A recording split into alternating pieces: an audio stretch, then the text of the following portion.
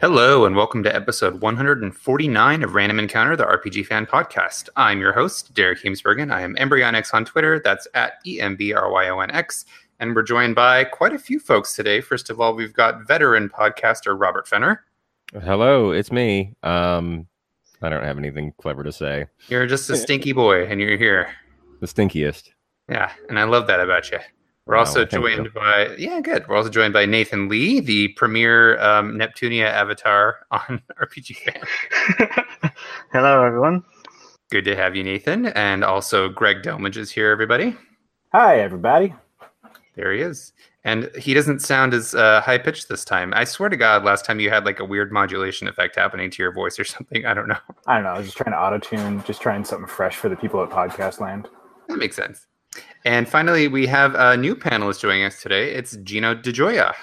Hello, RPG fans. I'm the guy who writes the Coming This Week and is always on news, so it's good to finally be out of my newsroom and into talking for a change. Yeah, we let you out of the cage. Pretty much.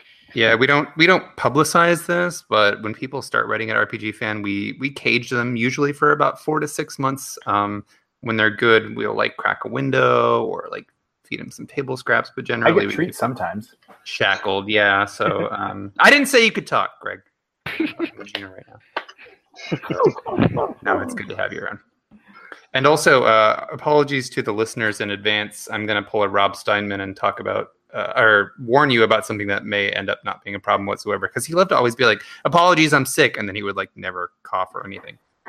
There's cats around. You never hear a cat, and that was probably the most disappointing ever. Oh yeah, right. I want to hear the cat. In common public speaking practice, you should not be saying, "Oh, apologies for this," because there's always a chance that people won't notice it. This is true. However, it's probably going to be noticeable that you will hear a lot of hammering and/or machinery coming from my end because we've got construction happening on either side of my apartment. That's what I get for moving into a building that was actively being renovated. So if you hear a lot of noise, rest assured that won't be a usual thing just today. So today's big game, the one that we've been kind of holding off on discussing really in depth, is, as you may expect, Octopath Traveler. It's been out for, like 3 weeks now? Or 3 weeks as of tomorrow. Just about, yeah. Yeah, and it's the game on everybody's minds. It's what I'm seeing the most discussion for still on Twitter, on Tumblr, on Facebook, etc. And I want to play the most. It's so good. It's really good. It's really good. I'm really happy to see it so well received because it still feels like not too long ago that we were constantly hearing from publishers that America didn't care about classic turn-based RPGs.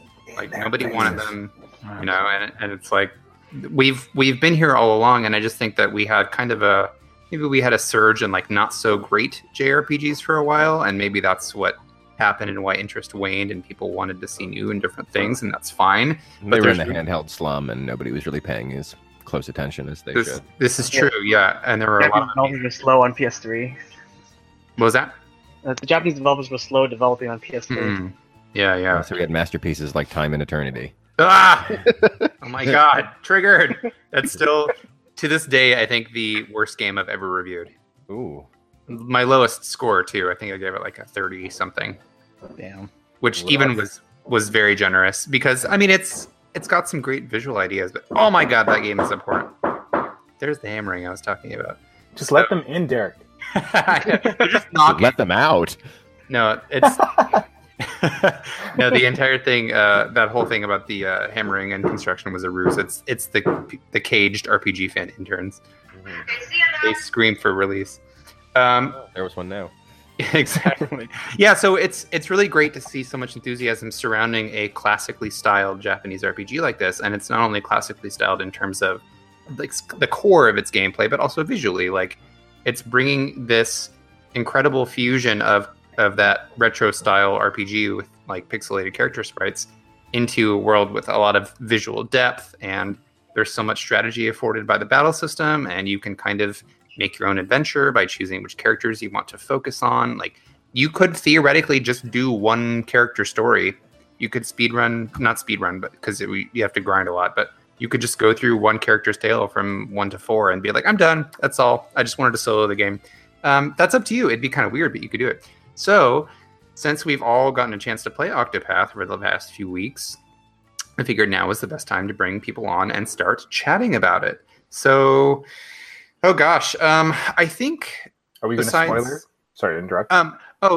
Yeah, I don't want to spoil anything story wise, so I will keep it general then. Yeah, consider this like a sort of spoiler warning. I don't want to talk about like the identity of the final boss or something, but Snowboy here who hasn't even completed all the chapter 1s. Yeah, right, exactly. I guess completed buying a Switch, so here's my mild. I would consider this a gameplay spoiler, not a story spoiler. Okay, ready? Here it is. Is that we're going to probably bring up the fact that there is like a true ending, like an epilogue dungeon type thing, and that's about it. So it exists. There's more beyond the 8 stories, but that's all I was going to say. I don't want to talk about like what's in it. So I think besides me, the person who's played it here the furthest is Gino, right? Yep. Yeah. So you were even playing like as recently as 3 a.m. this morning, trying to get through that final boss section, right? I played a half hour. I played like less than an hour ago. That was my last attempt on that end game area. So it's it rough. was, yeah, it's fun. Yeah, I think it stands as a really good challenge for people who want to really push their skills to the limit and see what they can do with that battle system. But man, is that a difficulty spike. Speaking of the battle system, actually, is something I noticed a lot with this, considering it has some staff from Bravely working on it, is that when you get towards the end game, the battle system becomes pretty broken in terms of what you can accomplish with it. Have you noticed that? Yeah, it's more like because you would think that you would straightforwardly be getting stronger by like getting more powerful direct magic spells or leveling up your characters and getting better armor and stuff. Whereas I find that my strategy towards endgame definitely became like, oh, I'm going to do things like buff this one character to make them dodge a physical attack with 100% certainty and then spread that to everybody else. Or like use items to give a character extra turns to like buff beyond what they normally would have been able to do, that kind of thing. Is that what you mean? Yeah. Yeah. There's one strategy in particular using Tressa, the merchant character, that relies upon using a certain subclass, and you use that subclass to, like I just mentioned, you have her apply this thing that lets her transfer her own self buffs to other people that is intended, I think, to be used with a different category of abilities, but it works on this on Sidestep, which is one of her merchant abilities. And if you can like buff her to 4 BP or whatever, she can just spread it to everybody, and then you'll suddenly have 4 instances of being able to dodge any physical attack. And there's like at least one boss in the game that only uses physical attacks. So you are 100% invulnerable if you employ that strategy against it, which is cool because it's like, hey, I figured out a smart way to beat a challenge that was in front of me. And I like that a lot. And I get what you mean about it feeling kind of like breaking the game or breaking the battle system. So I've also noticed that I guess we should probably get a little bit more general and talk about some of the earlier stages before we really go into like the end game strategy. And then now that I think about it, but yeah.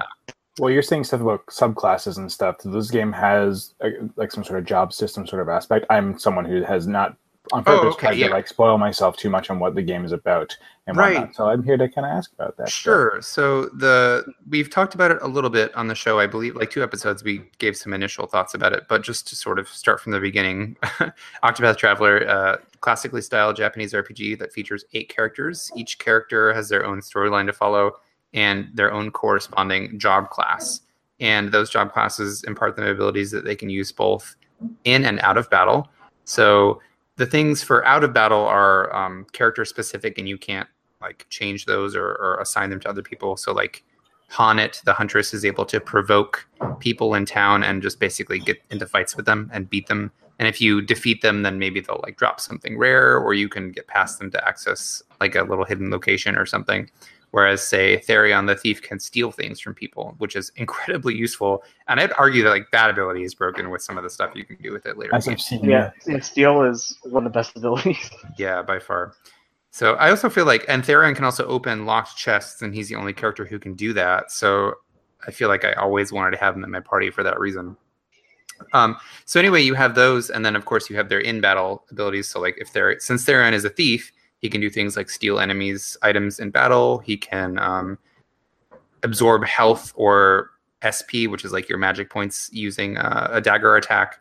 And those you can actually, like that sort of battle class aspect of it, you can actually assign as subclasses to all of the characters by finding these shrines around the game world.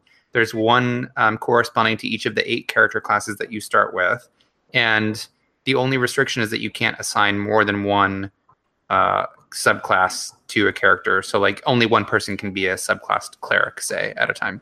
Gotcha. So you could have Ophelia the cleric, which is like her main class, and then somebody else subbed cleric, but only one other person. Gotcha. So it differs from classic job systems in that way, that you can't just have everyone do the same thing. Yeah, and I guess the wrinkle there is just that everybody is quote unquote stuck with whatever they started out as. So there's still a level of like uniqueness to each character that you can't get rid of, which I like, because it encourages you to build a party around whatever their primary classes are and whatever abilities you think might complement those. Yeah, and you can do all kinds of stuff, because I found myself messing with my setup quite a few times. Like I would have Ophelia the cleric in my party and then have her sub like scholar or something. And then I was like, no, I want Cyrus the scholar in my party. So I put him in and then had somebody else sub cleric and then had Cyrus sub something else. So like you can really mix and match a lot and find some unique combinations. And for the most part, it feels pretty balanced, with the one exception is like that one ability that you can only, that sidestep like party buff, you can only do with Tressa as a certain sub job, which so if you have to assign, like say you assign Ophelia, Ophelia's cleric, and then you give her a warrior, can she use staffs and swords and lances? Yeah, so they just gain access to the full ability set of both classes, including whatever weapons that class can wield. So I found a bunch of shrines and I'm just like, I don't know if I should assign like certain classes yet, because I'm not sure exactly what this does, because I'm not sure if it cancels out what they're already on. Yeah, no, it doesn't cancel anything. It just adds on supplementary. And the nice thing is you can switch them all at any time. There's no penalty in any way. And I find that sometimes it actually makes sense to assign a class that is pretty different from their base. Like you would think that since Ophelia is a cleric, you wouldn't want her to be a warrior because she's magically oriented. But you can sort of, because a big part of the battle system in the game is exploiting enemy weaknesses to break, quote unquote, break them, which lowers all of their defenses and stuns them for a whole turn. So I found that a lot of the time it was more important for me to have good break coverage than it was for me to have like super high powered stats. Although, I mean, you need high enough stats to do damage, but so it's viable to make Ophelia a warrior if you want to, because you can build her with equipment in such a way that like mitigates her lower stats. That being said, Ulbrich, who is a warrior base class, is probably always going to be better at melee oriented stuff than Ophelia would be, but like you can still play around with it. So. Okay. Yeah. Actually, Ulbrich's stat at our close number, you can actually build him as a magic user without much of a problem, because when you get certain equipment sets, the whole thing with Octopath is that equipment pretty much plays a little bit more than levels. As with equipment, you'll be able to alter around your characters a lot more. Like with equipment, making magic-based characters is much easier compared to just making physical ones. Just to do. It's very Saga. Yes. So, magic's always been broken, like turn-based RPGs, anyways. So using that to your advantage is pretty simple in the long scheme of things. Yeah. So that freedom and flexibility, I think, is a big part of what makes Octopath so engaging and why it's so well received right now, because freedom is a big element in modern gaming. Like people want to have choices. They want to be able to create their own experience, however it may be. I still tend to gravitate towards like linear narratives just because I think there's something to be said about an experience that's handcrafted to some degree, which is a discussion that I think we're going to get into with our second game on the show today. I like stories that have been written out that I get to experience, and if I can make small choices along the way, that's fine. Octopath, I think, strikes a pretty good balance because it's both a collection of pre-written, like defined narratives for each of these characters, but it's also a game that lets you choose the sort of, I think I described this, and I wrote a review for this for my other outlet. I described it as like the how, the when, and the why of and the who of your story. Like I get to decide who I want the focus of my story to be and how I want to develop them as a character and what areas I want to explore first. Like it's not so much that the game is it's not like a quote unquote open world game. You can go anywhere you want in the world from the very get-go. Nowhere is locked. You can walk wherever you want to. It's probably going to be too strong for you and you'll die if you go up like to one of the high level areas, but you could theoretically just walk up there. So that's something I've always liked about older JRPGs, wandering into a place that you're not supposed to be. Like one of my fondest childhood memories was like accidentally going into the mine in Ys 1 and then just, just dying. But, it's still gating and it's keeping you away from there. But just, the fact that you're able to see that instead of, just having a guard saying, no, you're not ready to come here yet. It's like soft gating. Yeah. Yeah. It's fun. At least it's not a bunch of ants saying, "Oh no, there are ants! Please don't step on us." I think that Pokemon Psyduck's blocking the way. Pokemon levels of invisible wall. Mm-hmm.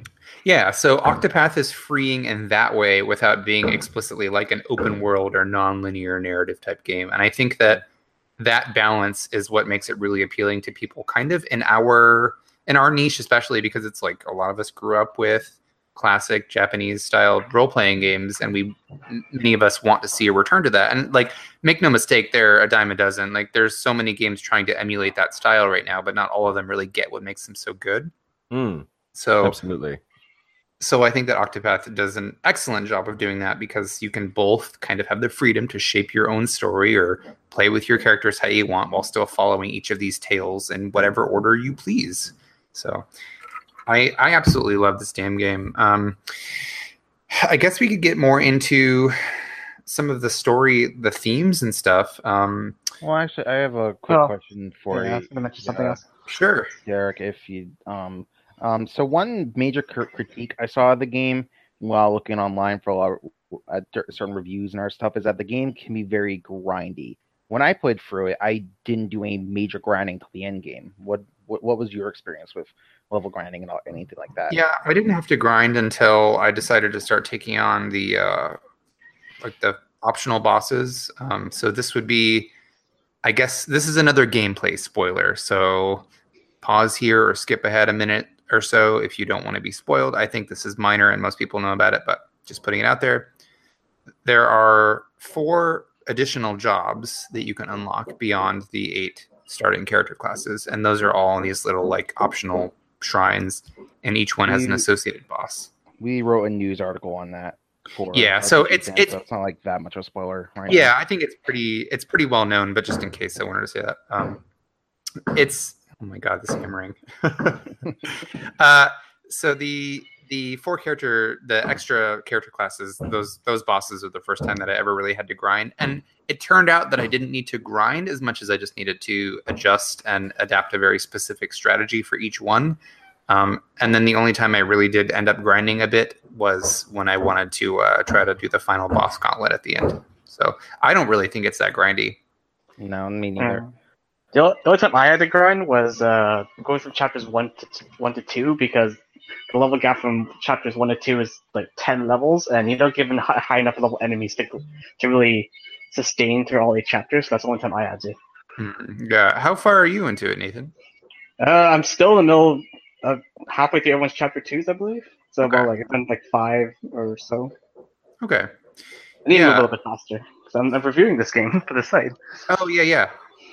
I've heard some wildly varying reports of how long it's taken people to get through the game. I think the final time on my clock when I didn't beat the final boss. I got all the way up to the final boss, died after a very long struggle and decided that I was done. But I had like 65 or so hours on my game clock. And I've heard some people saying that they have like over 80 and they're still in the early parts of the chapter 4s for each character. So I'm anticipating being around there. I'm like 25 hours in and like middle of chapter 2s. Okay. My final playtime was 80 hours. When I finished the last chapter 4 at 80, and I'm at 106 right now, trying to beat the true final boss as well. Oof. So yeah. But I'm used. That's what I did for Bravely Second. By the time I was done Bravely Second, I was like 114. So I'm used to playing this much time. Yeah. So it seems like it can be longer if you want it to be. If you want to really grind and do the extra challenges, or you could probably get through it quicker, and you'll get through it way quicker if all you want to do is get through like 1 or 2 chapter 4s, and you're like, I've experienced enough. Although I feel like most people who have played the game that far will probably want to see all of them through to the end. So. Yeah. Yeah. That's one thing I kind of want to critique about the story, if we're still going to be on the topic of it. Yeah. I don't kind of like how everyone kind of feels separate from each other. It's kind of like everyone does their own story, right? Like you can do your own story for everybody. Mm-hmm. But I don't like how no one really interacts besides party banter, and it's kind of takes me out of it when there's kind of like taking on everything by themselves, but they have everyone else behind them when they're fighting bosses or whatever. Yeah, I think there can be a disconnect at times. Like I'm not really bothered by that so much as I'm bothered by like specific instances where it doesn't really make sense. Like Therion specifically saying, I don't trust anybody, and then walking off with 7 other people. Like if you do his chapter 1 last, it's like, okay. Or even like spaces that wouldn't probably fit 8 people. Like I guess you're taking 4 at any given time. So let's say that you have like your party of 4 in a dungeon, and you're like you end up in a dungeon, like a prison cell or something. And it's like you're trying to escape from the prison cell, and somebody has to come and help you out. And it's like, but there are 4 of us here. Like, could we have not done that ourselves, or had one of our friends come from the tavern and like pick the lock? I left Therion so he could drink. He can come help me. Like, that's the kind of thing that I think takes me out of it a little bit, because it's like, okay, even accounting for the fact that they want all the stories to remain fairly separate, that doesn't really make sense to me. But I understand your critique. I think I probably feel differently about it than you do. But yeah, I had a discussion with somebody who referred to that sort of like the interfacing between the characters is like they're acting as each other's therapists on the road, which I thought was a really interesting perspective, because it's less that you're like in a traditional party of 4 taking down all of these villains together and stuff, and more just like there are folks around you and you confide in them when you're feeling unsure, or when you have a question, or when you want to reflect or bounce something off of them. And I like that. But you're right that it's not as organic as it could be. Yeah. They could easily work things in a little bit better. Yeah, because make no mistake, they're definitely all 8 separate stories that aren't really intertwined. Like there are threads that connect all of them, but the moment-to-moment stuff in the stories, it's not like Tressa's, going out trying to become a merchant, and then Ulberich shows up in her chapter 2 and is like, you there. And I think they could have stood to incorporate that. For me, it's like a neutral and not a negative. Like it's nothing, I can see how it would have been better if they would have actually incorporated each character more into each other's stories. But as it is, yeah, they're just kind of in the background. Like, it wasn't too bad like when you recruit them, because they talk to you and it's like, hey, let me tell you my story and this stuff kind of thing. But after chapter 1, it seems to disappear. Yeah, more or less. I actually kind of think of this more like a Western RPG, where it's the world lore that takes more of the focus rather than an actual linear story that a lot of RPGs do. So when I think about it that way and be like, oh, the focus is on the world building and the individual characters or NPCs in that regard, that's what I like seeing. And this game does a very good job building the world, building other characters, and developing them in a way where it actually works really well.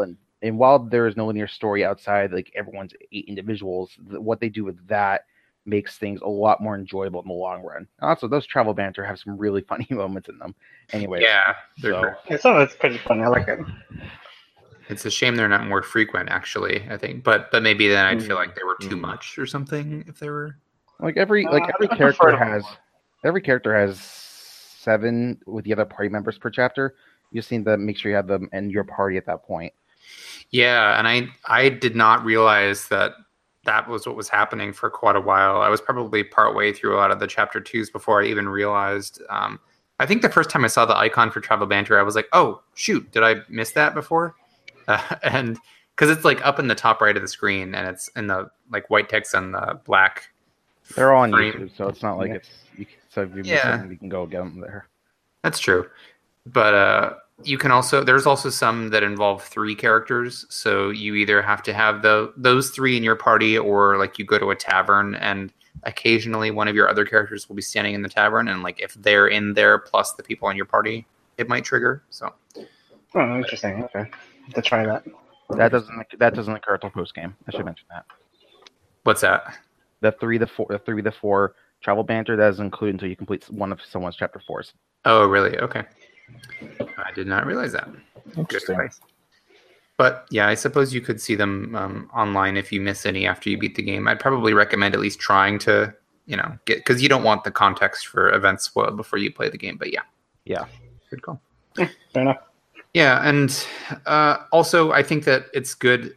It's well planned out. Like it feels as if all of those stories could conceivably exist in the same world without necessarily running into one another, because there's a lot of shadowy stuff happening in a couple of them that, it makes sense that like Tressa wouldn't know about the dealings of the underworld as she's out and about doing her merchanty stuff, or like Honnet's out hunting beasts in the wilderness, so she's off in some forest while Olberic's like fighting a guy in the desert. You know what I mean? So it's not like each one goes to the same town in the same order, and there's no ramifications or consequences of any of the events that happen there. It's like, okay, they're all just kind of operating independently of one another. So I do appreciate that, and I think that they touch upon some nice themes, even if none of the storylines are especially deep. Like I think they're deep enough. There's some that like way better than others.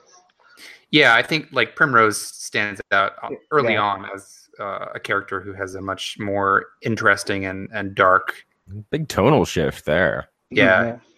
Right. To go from Tressa, she's a happy-go-lucky go on a merchant adventure. And I'm going to be a merchant, and then Primrose is like, I'm a whore, and I must avenge my father.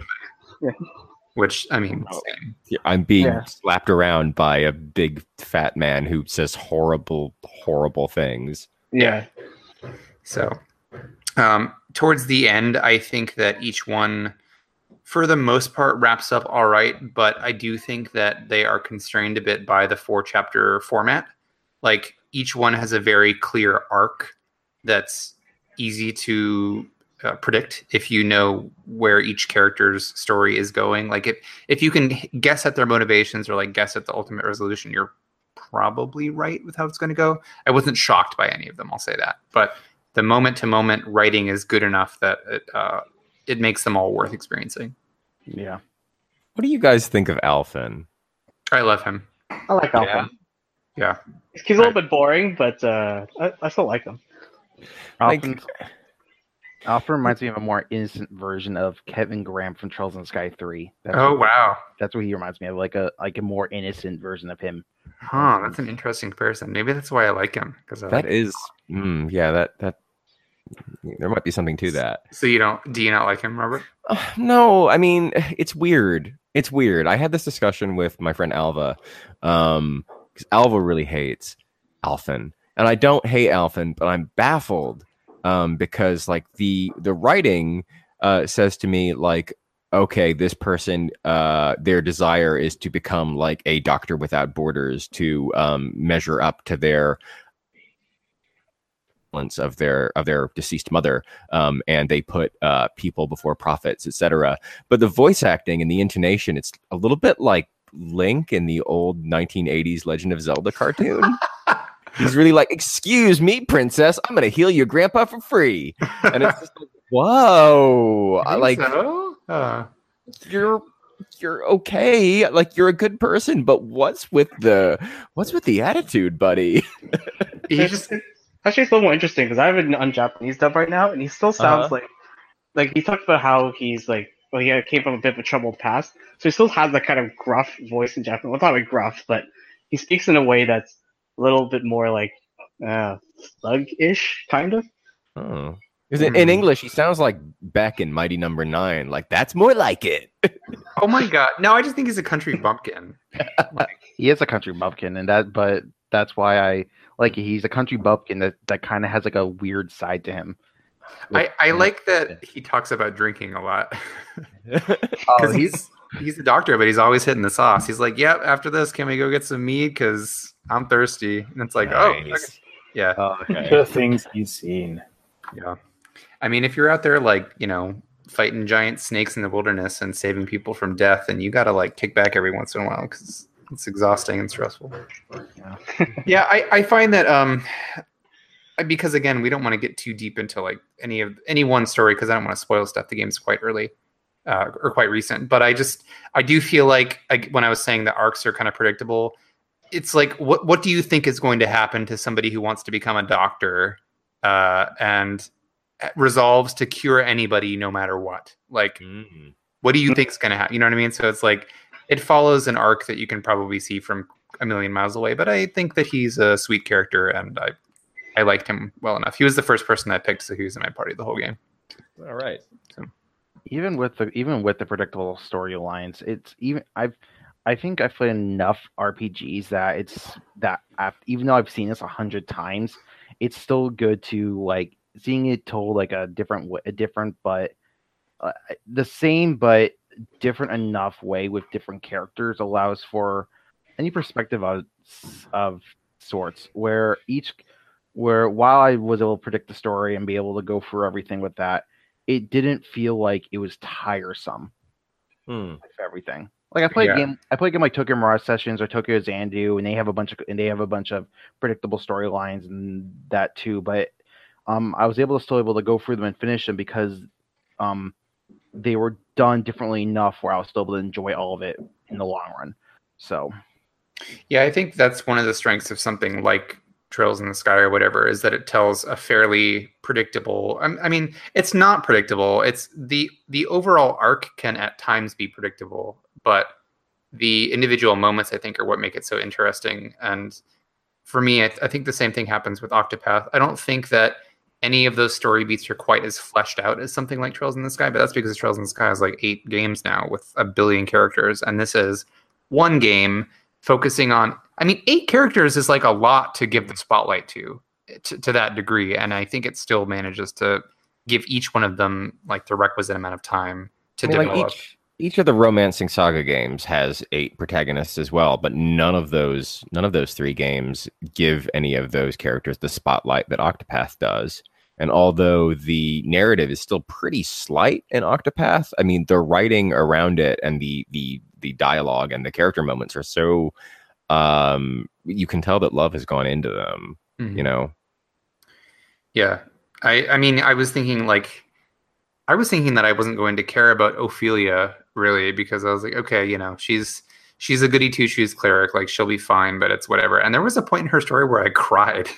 It was just like, I was so touched because it's a moment. There's a moment that's not necessarily, it's again, something that you may have seen before, but it's just addressed and presented in a way that's pretty touching. And I thought it was very heartfelt, either from the perspective of the original writer or the localization team or whatever. But yeah, I think Octopath is not the deepest game in the entire world in terms of story, but I think that each of its individual stories are strong enough to make up for that. So yeah, I'll agree with that.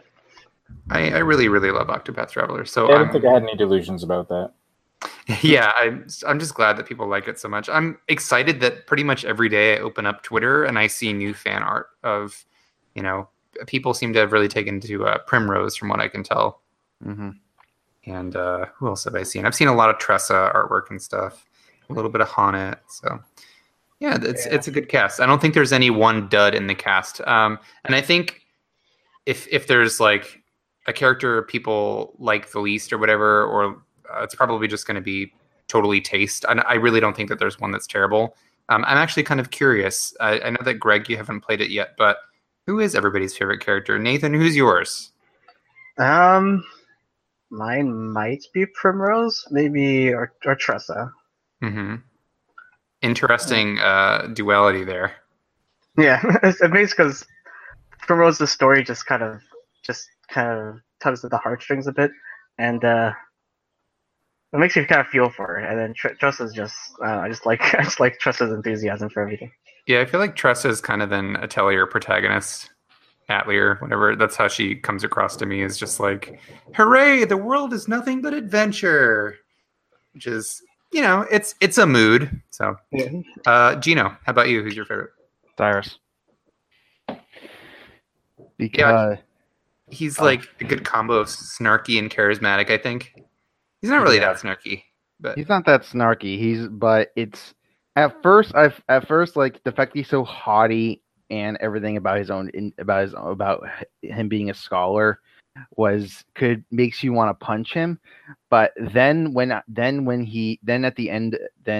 the end of his first, when you find out that he has a problem with dealing with women, in a sense, boom. RPG relatable content. Okay, I don't know. No, RPG protagonist similarity, and that's what I need in that because he's dense when it comes to women. I love that in a protagonist. Plus, he's awesome in battle. So, boom. Yeah, he's super good in battle. I wasn't using him at first, and then when I switched him into my active party, I was like, why wasn't I using him from the beginning? Oh my god. Yes, Cyrus is constantly in my party. He's my main along with Haunted because I picked Haunted to start. Oh, nice. Yeah, he can cover 3 elements with his scholar class, and then if you sub merchant on him, he can cover wind as well. And do some interesting. Yeah, plus he discovers weaknesses, and I always need that when I'm walking to someone new. Yeah, that's nice. He was actually, I'll admit, he was the character I was least interested in after doing Chapter 1, because I just felt like his Chapter 1 was like nothing happened in it really. And then after that, I got a lot more interested because of where his story goes. So, Cyrus is great. Fenner, do you have a favorite character? Alfin, right? Yeah. I don't hate Alfin. I like him. It's just the voice acting is just weird. It's complicated. Like I like Primrose quite a bit. I think that the writing around her Chapter 1 is like a little too. It seems a little in bad taste. I picked Therian as my protagonist. I still like him quite a bit. He's a nice, greedy, chaotic neutral who I am role-playing to only steal from total assholes.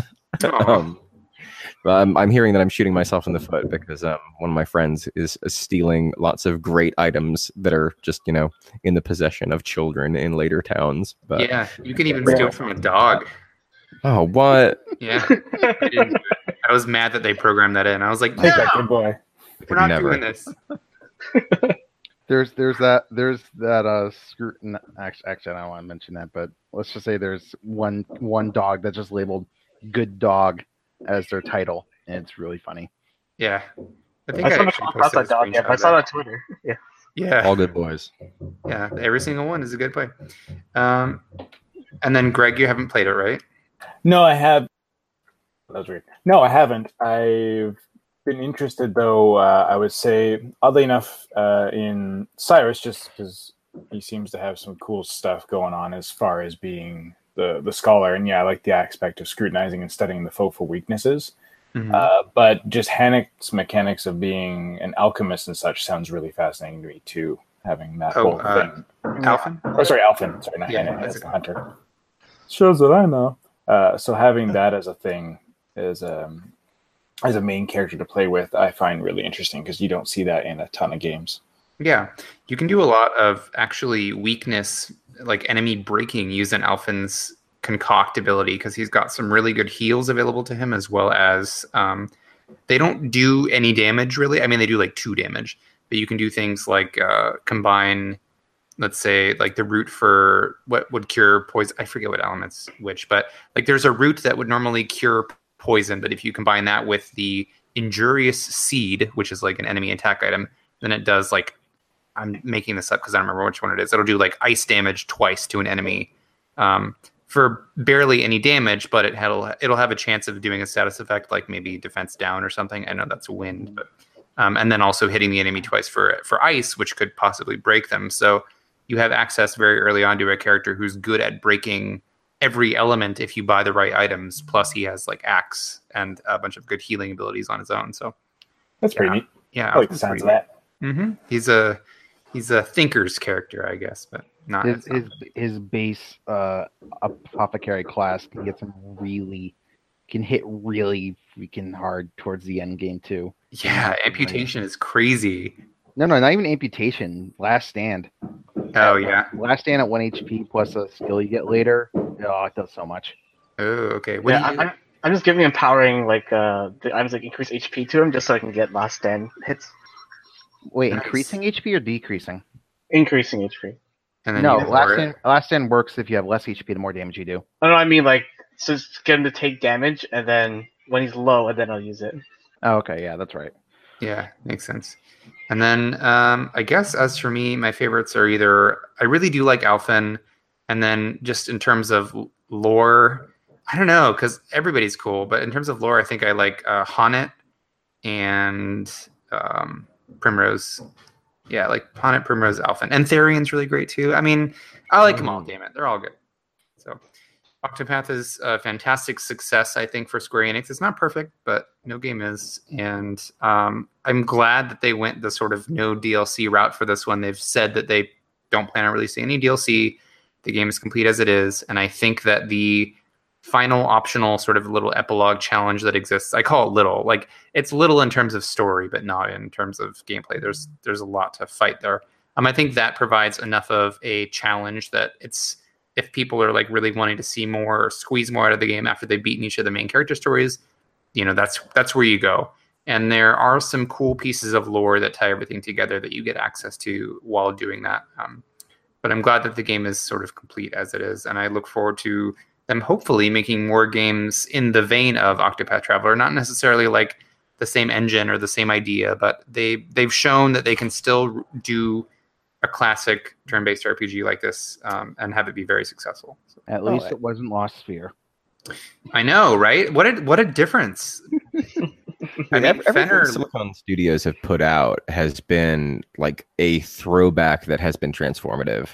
But sorry, I talked over you. You were saying? Oh, I was going to throw it to you actually because I wanted to. I know how much you love Tokyo RPG Factory. Oh my god! I'm just being facetious. Yeah, of course. Yeah. Well, what's the other game though? What else have they put out? Oh, Silicon Studios? Yeah. They put out both the Bravely games and they put out 3D Dot Game Heroes. Oh, okay. Bravely in itself is just. I could talk on hours for Bravely, but also I'm actually glad that in Octopath's endgame doesn't give you as much broken character lineups as Bravely Second's endgame, so I'm happy about that too. It's a little bit more reeled in. Yeah, you don't have all the like super crazy abilities. You do have some fairly out there ones, but yeah, you can certainly break. I found I haven't played Bravely Second, but Bravely Default you can definitely break it pretty good. So Bravely Second has even worse stuff in the game. It's even worse than some of the stuff in Bravely Default. But hopefully worse in a fun way, yeah. Oh no, definitely in a fun way, but it's definitely it's man. But it's one of those things. If you're making an easy game, potentially easy game, like easier, arguably. Yeah, I'm not gonna get into that, but in the long run, I'm just glad that Octopath is a bit more balanced when it comes to that end game brokenness when it comes to gameplay. I actually feel like there's quite a bit of restraint in Octopath in terms of design that I really appreciate. So, like whether it's the groundedness of the writing for some of the characters, or like the fact that it doesn't give you, a billion ways to customize your character right off the bat. Like you have your equipment, and then you have your skill points, and each character has their classes, and you know exactly how many abilities each one has, and like I feel like it's balanced and tuned very, very well without being overwhelming, because it is possible for a lot of games to just throw way too much crap at you and give you a billion options and you don't even know how to build your character. Because like Saga games do that, where it's like, I don't know, have fun, figure it out. Yeah, they tell you nothing. Yeah, and Octopath is quite a bit more focused in that regard. So yeah, beautiful game. I'm so glad it exists, and it's one of probably it was one of my two most anticipated games for the year. The other one being Dragon Quest XI. So it is a good year for RPGs, guys. Sure it is. It was one of my three until Kingdom Hearts 3 got delayed. So yeah, gotta wait. Well, the speaking of, I was going to say there was a lot of discussion surrounding the expectations for Octopath Traveler that I don't really want to get into too much, but I've heard people being like, oh, I was expecting it to be more of this interwoven story and stuff like we had talked about earlier in the show. And I think that in spite of those expectations, Octopath defied them and became a great game anyway. Another game that has a lot of expectations heaped upon it because of the length of the development cycle is one of the earliest Kickstarters I ever remember seeing. It was for Chasm, the procedurally generated sort of like quote unquote Metroidvania style action RPG. And I will call it an action RPG because it does have, numbers whenever you hit enemies. It's very Castlevania Symphony of the Night, down to like a backdash ability and the way that your character kind of feels. So Chasm finally came out after like 5 years in development, right? Yeah. Came out this week. Kind of a big surprise. I didn't know that it was coming at all. Yeah, it's been a while. Yeah. Mm-hmm. But it's looked great, and I've definitely been anticipating, so I'm excited. Yeah. It's one that I was really eagerly anticipating for a long time, and unfortunately, due to the protracted development cycle, I kind of just forgot about it. And now it's suddenly out. They announced it at the beginning of July, or towards the beginning of July, that it was coming out at the end of the month, and it did. So it's here now. I've played it a bit myself, probably like 3 hours or so, not too much, but Robert Fenner is our resident Chasm expert, as he has just penned a review of the game. I wouldn't say I'm an expert, but yes, I've played through it, I have reviewed it, and it's okay. Do you also spelunk on the weekends? I've been known to delve into holes now and then. Jesus Christ. So Chasm happened. Speaking of getting into Chasms, you played it, reviewed it. It's okay. I share this assessment. I think it is okay from what I have played. Not amazing, but just okay. And I guess I just wanted to get your opinion on what I think is the biggest weakness of the game, and also its most touted feature, which is the procedural generation of each world. There was an article that was on Waypoint that somebody linked to me a couple of days ago, talking about how, I think Patrick Klepek wrote it. It was Klepek's piece, yeah. Talking about how the random nature of the world, I think his headline was even something like, the randomness of Chasm's world makes it impossible to know if it's good. And that resonated with me so much, because I was like, yeah, I honestly can't tell if some of the room configurations that I'm getting in this game are like boring, or if it's just my bad roll of the die. Because the way Chasm does it is it has all of these rooms that are handcrafted, but then they're stitched together procedurally. So you'll have like the same beginning and end of every zone. And also, I guess I should say, Chasm is one of those games where like you have a hub town, you go into this dungeon that's different for every player, and you're trying to get to the bottom of it and like fight a boss at the end of each area. It's static for your save game. The dungeon is generated, and then that's that. It's not mystery dungeon style. It's not Spelunky style. It's like, here, your dungeon is now set. Go into it and play it for 20 hours, a la Castlevania. Yes. Yeah, that is an important distinction, because it's not like Rogue Legacy where you're going on runs. It's like you said, it's generated for you. They have what's called a seed, and once your file is created, it's static. It won't change in any way throughout your playthrough. If you die, you just have to reload your save or whatever. A nice touch to that is that they added not a hexadecimal or a hash, but it's just like a password for your world seed. And so if you give it to somebody else and they enter that at the game start screen, they'll have exactly the same world as you. So if you want to be able to like replicate a run or something. I guess I can't really see the appeal in doing that personally. Right.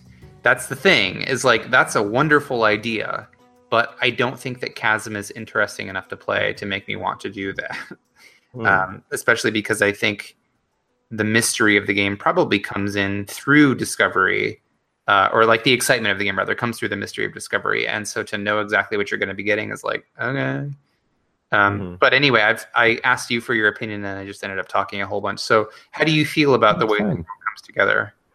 I can't help but be a little bit bummed. I think it's fine. It's, I would even say it's good. It's fun to play.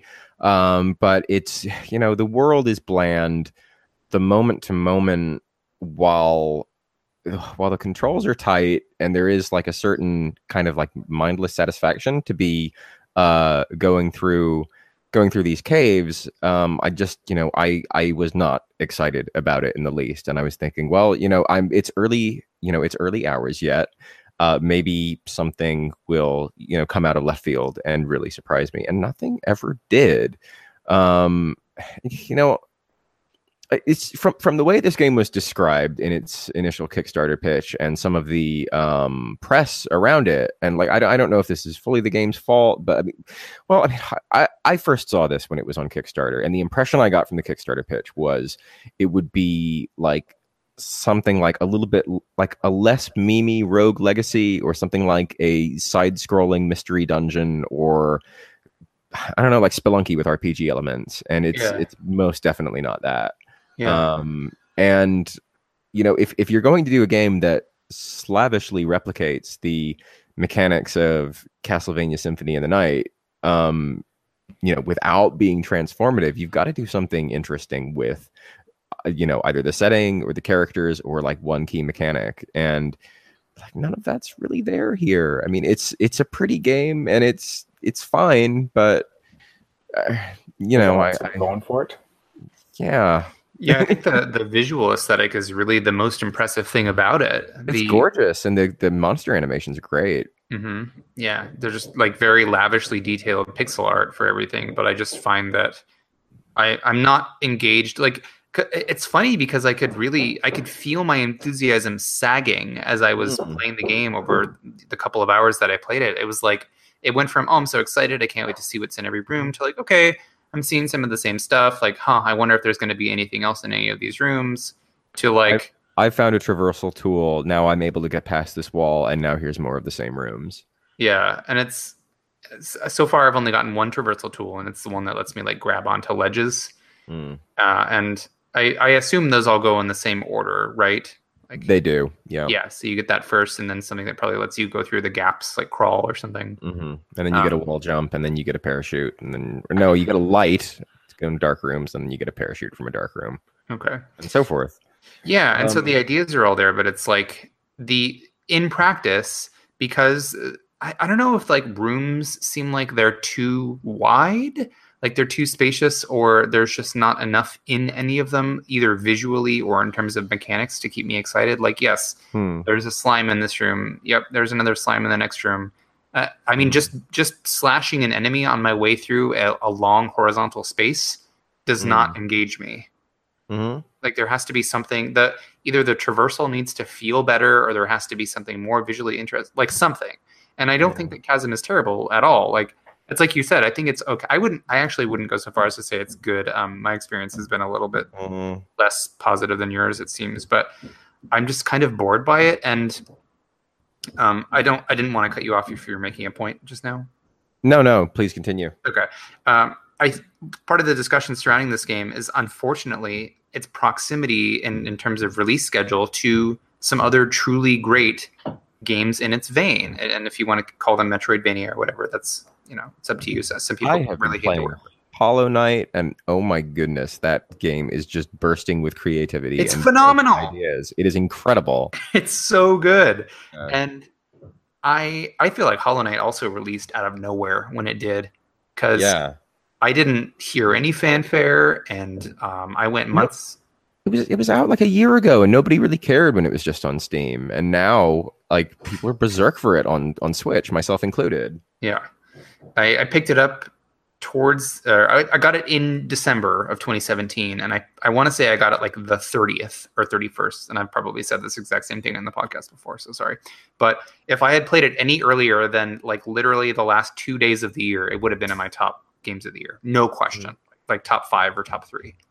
It's incredible. It drips with so much like care and exquisite hand polish in every area, and every little facet of the world is so like eloquently designed or elegantly designed. And that's what I feel like Chasm is missing, because it goes for this, everybody's adventure is different and it's a mystery kind of approach, but it's not an exciting mystery to solve, because all I'm doing is going through like the same boring shapes in a different sequence than somebody else did.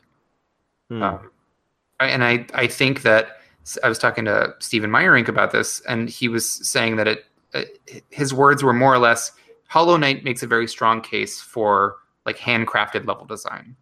And I would agree with that, because I don't think that Chasm recognizes the importance of that. Like, yes, each room is handcrafted, and that is a step up from it being 100% procedurally generated, but it doesn't work for me very well, and I haven't given up on it, but I'm just not that impressed by Chasm, sadly.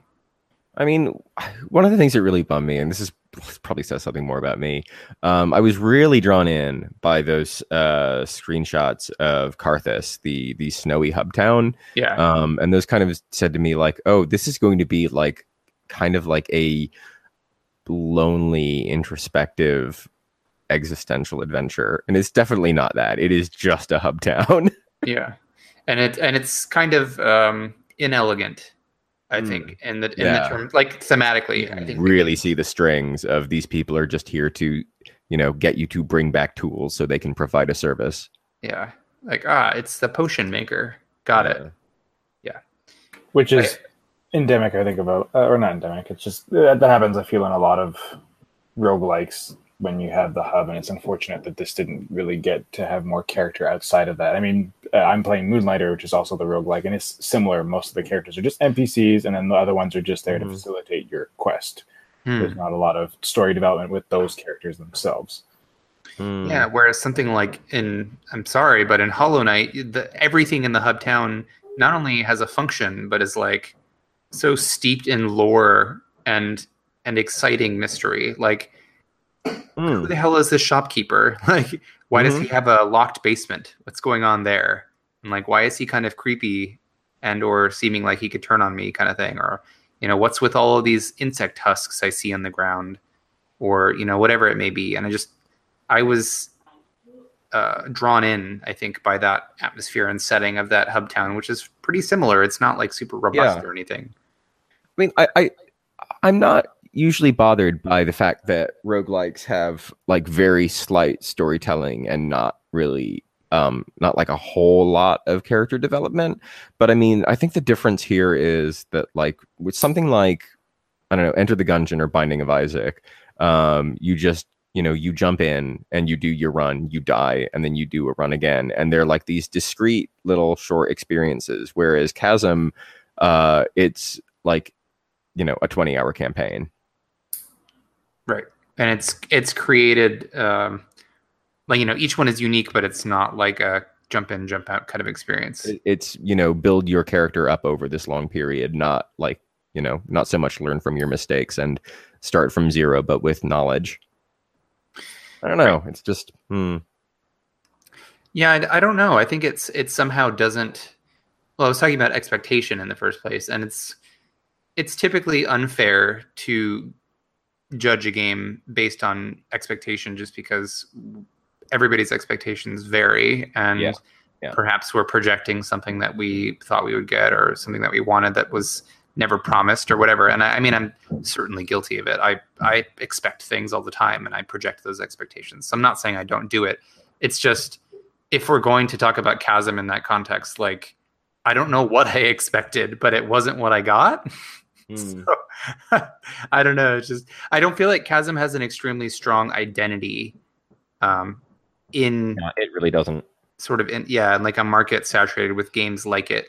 And also a point that I've seen repeated is I didn't think of this, other people brought this up on Twitter, etc., was that when Chasm was announced, we were starving for games like that. Oh yeah. And now they're everywhere, and they've been done so well. So many of them have been, that it's kind of hard to look at Chasm as anything but a little bit of like if you would have released this several years ago via your initial projected timeline, then maybe it would have made more of a splash. And I don't begrudge them for like having lives or whatever the circumstances were surrounding development. I know it was fairly fraught, so it's out, and they should be proud of that. It's just like it doesn't set my world on fire. So they've obviously worked hard, and they've done some heavy lifting, making it all come together in the way that it did. I just think I've said this time and time again. If you're going to do something that draws on past classics or bygone genres, I think you need to do something that's transformative. And I don't think Chasm is quite transformative enough. But I do think they can probably, with a little bit more ingenuity, like put something out really special. Maybe next time. I can see that because they have the talent to do it. I just think that what they executed wasn't as engaging as it could have been. I'm sure plenty of people are pretty happy with it, and Right. that's great. Would you give it a 75? Yeah. So it's fine. I think that is a fine score. Yep. It's Agreed. a fine game. It sounds like a good game worth playing. Yeah. And I'm still looking forward to your final take on Moonlighter there, Greg. I'm getting closer. Yeah, I want to know about that. I've gotten further in now from when we last spoke. They also released one update recently as well. So now there's a few changes to the quality of life. Also, like your player character gets like the armor actually changes as you add to that stuff too, which is a fun feature that I always like in games. Me too. I love that actually. Right? And so they're just kind of added some nice stuff to kind of spruce things up, and it sounds like they have more going on as the game is going to progress planned out, which is great.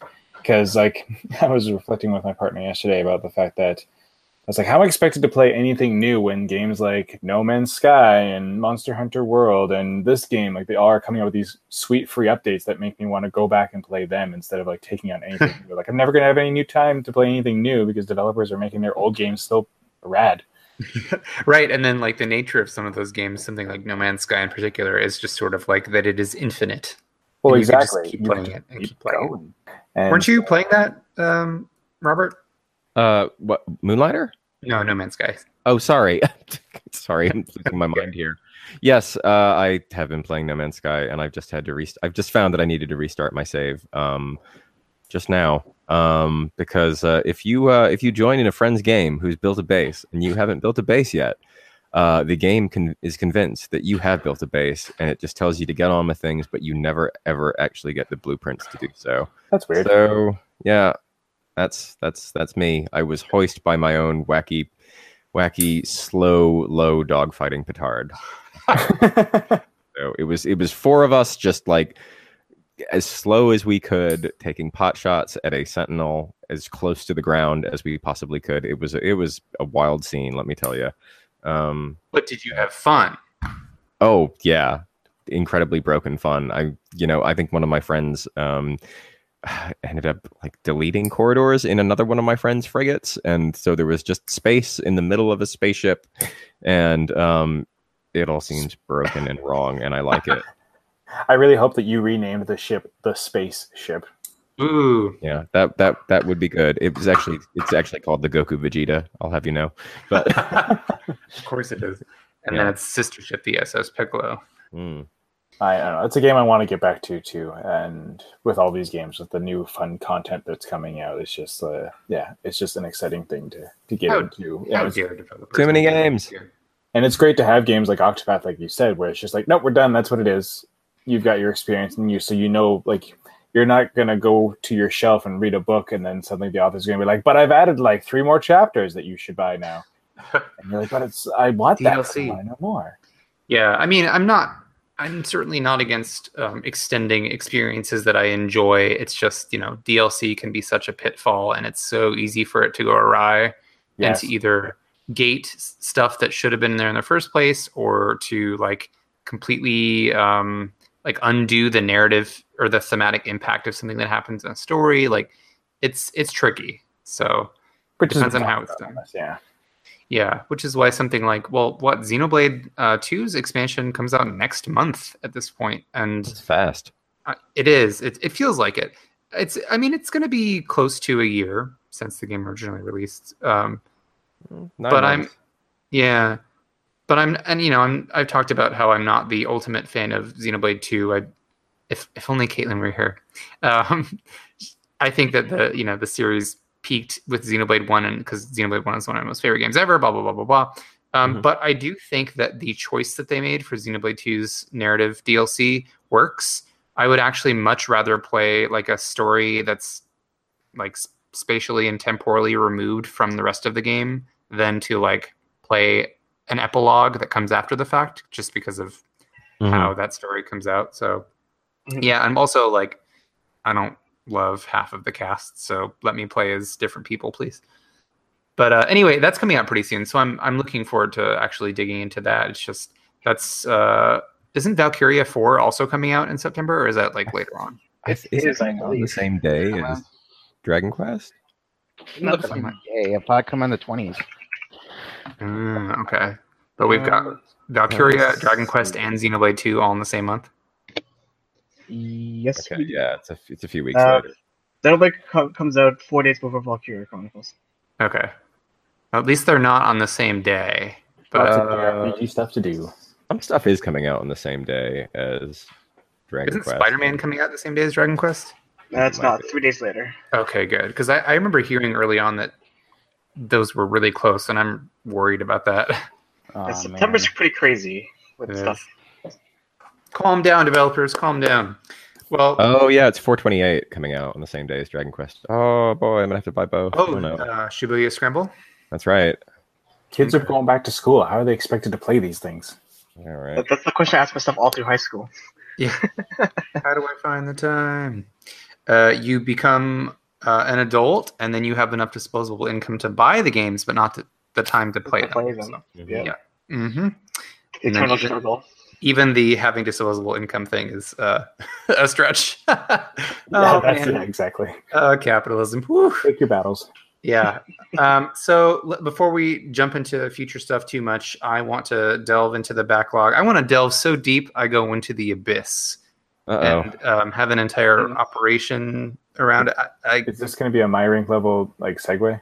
This got away from me, but I want to talk about a game that I thought was garbage butt sauce, and that's Operation Abyss: New Tokyo Legacy. And for some reason, Robert Fenner is playing it, so have fun. I think it's because I hate myself. So, as I said at the top of this podcast before we started recording, I wanted to play The Lost Child, but I thought, am I going to pay $60 for this game that's just not going to be that great? I probably shouldn't do that. But I'd already beaten Stranger of Sword City, which I reviewed for the site maybe 2 years ago. And I thought, well, I've got that Operation Abyss game that I didn't like and that Derek really didn't like. What if I got into that? And 20 hours later, I am gazing into the abyss, and the abyss is gazing into me. But have you made yourself a GeoCities fan page yet? Are you that into it? Oh wow, that's a deep cut. No, not yet. But maybe I will. Maybe what's NeoCities? Is that a thing? Ooh, the new GeoCities. Yeah. GeoSeeker? New Age. Oh, is it the New Age one? No. Yeah, I'll make a Reset Era thread about. No, I won't do any of that.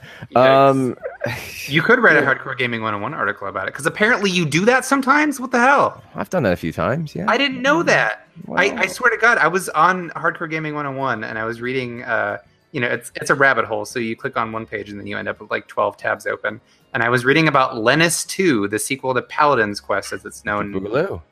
Yeah. What the hell? And I read this whole article, was thinking about it all night, and then the next day I go to link it to somebody else, and I see the author, and it's none other than Robert Stinky Boy Fenner in the flesh. I'm pleased you were thinking of this stinky boy late at night. Always. But what the hell? Anyway, sorry. I wrote the Paladin's Quest 1 article as well too. So you did. Plug. I'm in their latest book actually, NES Cult Classics. Ooh, nice. I'm gonna get that. I have a piece on Faria Game Arts, the early Game Arts RPG. So I don't know what that is actually. Yeah, that is Takeshi Miyagi, the creator of Lunar and Grandia, the late Takeshi. Huh. Which is weird and gender bending. So okay. Think about that. Cool. Anyway, that's not Tokyo. What is this game called again? Operation Abyss. Tokyo Rumble? No. New Tokyo Legacy. Oh, hey Boris. You've played this. I've played this. It's kind of like a bargain basement SMT about a bunch of high school students who are in a secret squad who I think it's actually a wizardry spinoff, the weird Japanese wizardry games that Experience put out. It's one of those, it's obtuse, it's hostile, but aside from its weird kind of Moe-esque aesthetic, it's not that different from Stranger of Sword City. It's not as interesting, but it is scratching an itch for me. And I'm breaking out in hives as well because this game's its UI and its menus are such a mess that you can't really. there's like, I don't know if I'm stupid, but there's like a scan enemy technique that doesn't seem to do anything. You can accidentally use a heal spell when everybody has full health, and it will say like the spell failed, but it will still take that MP away from you. Oh yeah, that game is full of stuff like that.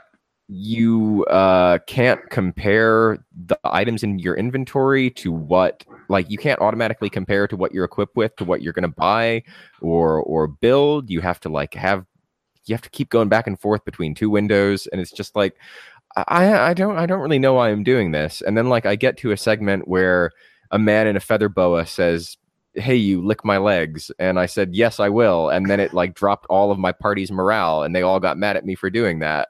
And I thought like, well, there's something here. There's definitely something here.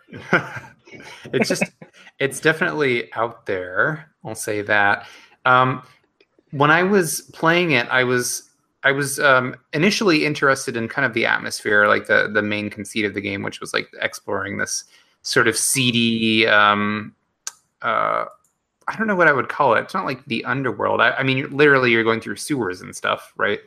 Yeah, sewers and like abandoned buildings, and I kind of dig that. Stuff. Yeah, well, you keep going back through that apartment building all the time. I've been there like 10 times, and each time it gets a little bit darker outside, and like the city lights are a little bit brighter, and I kind of like that. But like, I've been here. What's happening? Yeah. And dimensional rifts and stuff too, right? Yeah. Which just means like teleporter maze, I guess.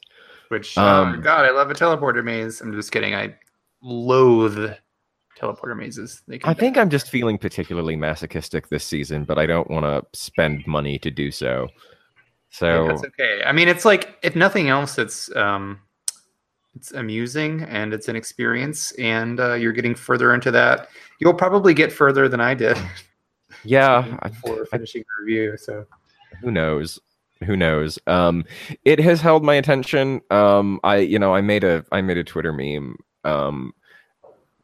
The guy with the two girls with Octopath Traveler on my arm and Operation Abyss walking down the street. And I can't really explain why this is happening, but it is something that's happening, and maybe I'll be satisfied at the end of it, or maybe I'll give up very soon. I don't know, but it seems to be holding my attention at the moment, and I can't really explain why. Well, I mean, as long as you're being entertained, is it not entertainment? I'm not being entertained. What the hell are you doing? Is it train wreck effect? A train wreck effect? You just can't look away from the horror that is before you. It's not even that. It's like it's playable, and it's helping me get ready for bed. It exhausts you, is what I'm hearing. Okay, that's a way to read it. Yeah. Okay. Anyway, I think it's a little bit more. I think it is a little bit more entertaining than I had first given it credit for, but I can't dispute your review. Well, thanks. I think you heard it here first, kids. Forget melatonin. Operation Abyss, New Tokyo Legacy is all you need for a good night's sleep. Chamomile, pshaw. Warm milk. Get out of here. And if you're feeling even more masochistic than Robert Finner, you can go on to the second game in this series, which is, I don't even remember what it's called, Operation something else, right? Operation Babel. Operation Babel. New Tokyo something Legacy still? Probably so. Something like that. I when I saw media for that way back when, actually that wasn't the same game. Yeah, it looks identical. I thought it was the same game. When I saw stuff for it, I was like, what? Oh, didn't that already come out? It must be a different platform or something. No, it's definitely a sequel. Yeah. I think that's just an instance of asset reuse for maximum profit right there. It must be. However, just before we move off this, I am excited to see that Experience's like weird horror adventure Deathmark is getting a release in 2019. Oh, it is, isn't it? Yeah. That looks cool. Mm-hmm. And it's going to be on Switch as well, right? Yeah, it is. Yeah, which is an unexpected platform for that, I would say. But. So that's giving me hold on before you run away. It's giving me vibes of Tokyo Twilight Ghost Hunters, but without combat and without the homophobia. Oh, good. So I would actually enjoy it.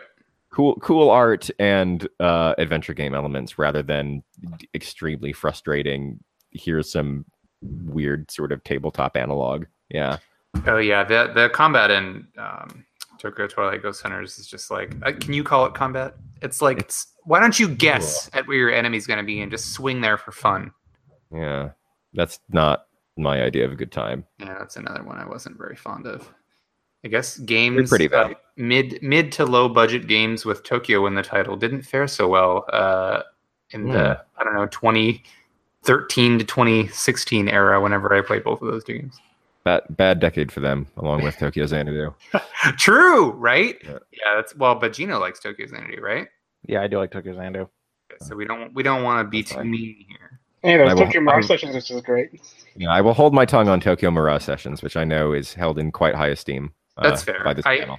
No, I think I totally get where you're coming from, Fenner, in terms of Tokyo Mirage Sessions, because I've talked about how like the idol industry is super gross and toxic and like manipulative and exploitative and like borderline evil in some ways. But the game sure makes it seem like capitalism and exploiting youth is fun. No, I just think that it's just a really fun RPG, and I find the music very catchy and like it's bright and colorful and fun, and hides all of the evils that its subject matter is trying to play off of. So I will say I do understand why people do not like Tokyo Xanadu, but my bar is a little lower than a lot of people's when it comes to that kind of stuff. Gotcha. So. Yeah. Well, it certainly gives you a lot of bang for your buck because that game just keeps going. Really I just want to actually, before Octopath came out, I was trying to 100% that game, but I missed a couple profiles from an earlier thing, so I just lost. So I went back to like halfway through the game, and now I just lost half my progress for the game. Oh my goodness! Yeah, that's some dedication to Falcom's baloney. I know, seriously. Yeah, there's like, you have to talk to this specific character at this specific point to get item number 3 in their profile. Otherwise, you can never get. Yeah, I know what you're talking about. Oh boy. Well. Today's been a good mix of new and old, so I just wanted to shout out a couple of features on the site before we leave you. We recently had a new features editor come on, Tina Ola, and she has penned her first major feature. It is called Adventures on the Side, Guidelines for RPG Side Quests. It is a really neat article that goes into some... it's basically just like her critique of video game side quest design, and her little byline is, it's an examination of unfortunate, overwhelming, and mediocre side quests in linear RPGs featuring I Am Setsuna and Xenoblade Chronicles. So if either of those games have either peeved you in some way in terms of their side quest design, or if you just like the games, probably worth reading the article. It's worth reading the article anyway. Yeah. It's well written and fun. And I think she points out a couple of very salient things about the way that those games handle their side quests that I remember being like, oh, why didn't I think to write a piece on this? So very well done piece. Go check that out. You can access it via the RPG Fan main page. It's currently on the sidebar on the right towards the bottom, but it may be gone by the time you hear this episode. So just head on up to the main page, go to features in the top link bar and click Adventures on the Side. The other thing that I wanted to bring up is that our sister podcast, which has vastly overtaken us in terms of output, Retro Encounter, hosted by Mike Solosi, is coming up on episode 150. And so are we, actually. We are only one episode away from that ourselves. So they are soliciting feedback for their next episode. Excuse me. Mike Solosi is looking to collect listener emails. You can send them to retro@rpgfan.com with a question or suggestion about the show. And he said that he will definitely respond to them on the air so long as the emails are received by August 18th and they aren't hateful or hostile. So that's retro@rpgfan.com if you want to send them anything and give them a shout out, say how much you like them, say how you're a dedicated listener of Random Encounter and that they're heathen scum, or you can just be nice. With that being said, we're going to sign off here today. So if you have questions, comments, or spare potions, you can email us at podcast@rpgfan.com. You can also follow us on Twitter @RPGFancom and like our Facebook page at facebook.com/RPGFancom. Subscribing to us on iTunes or through the RSS feed would be cool. Still haven't gotten that review yet, so I'm waiting for it. Whoever you are, please do that. I would appreciate some nice words. Or if you have to, not as nice words, but that's not very nice. So don't do that. So thanks for tuning in. You've been listening to me, Greg, Nathan, Gino, and Fenner. So thanks for hearing us, and we will see you all later.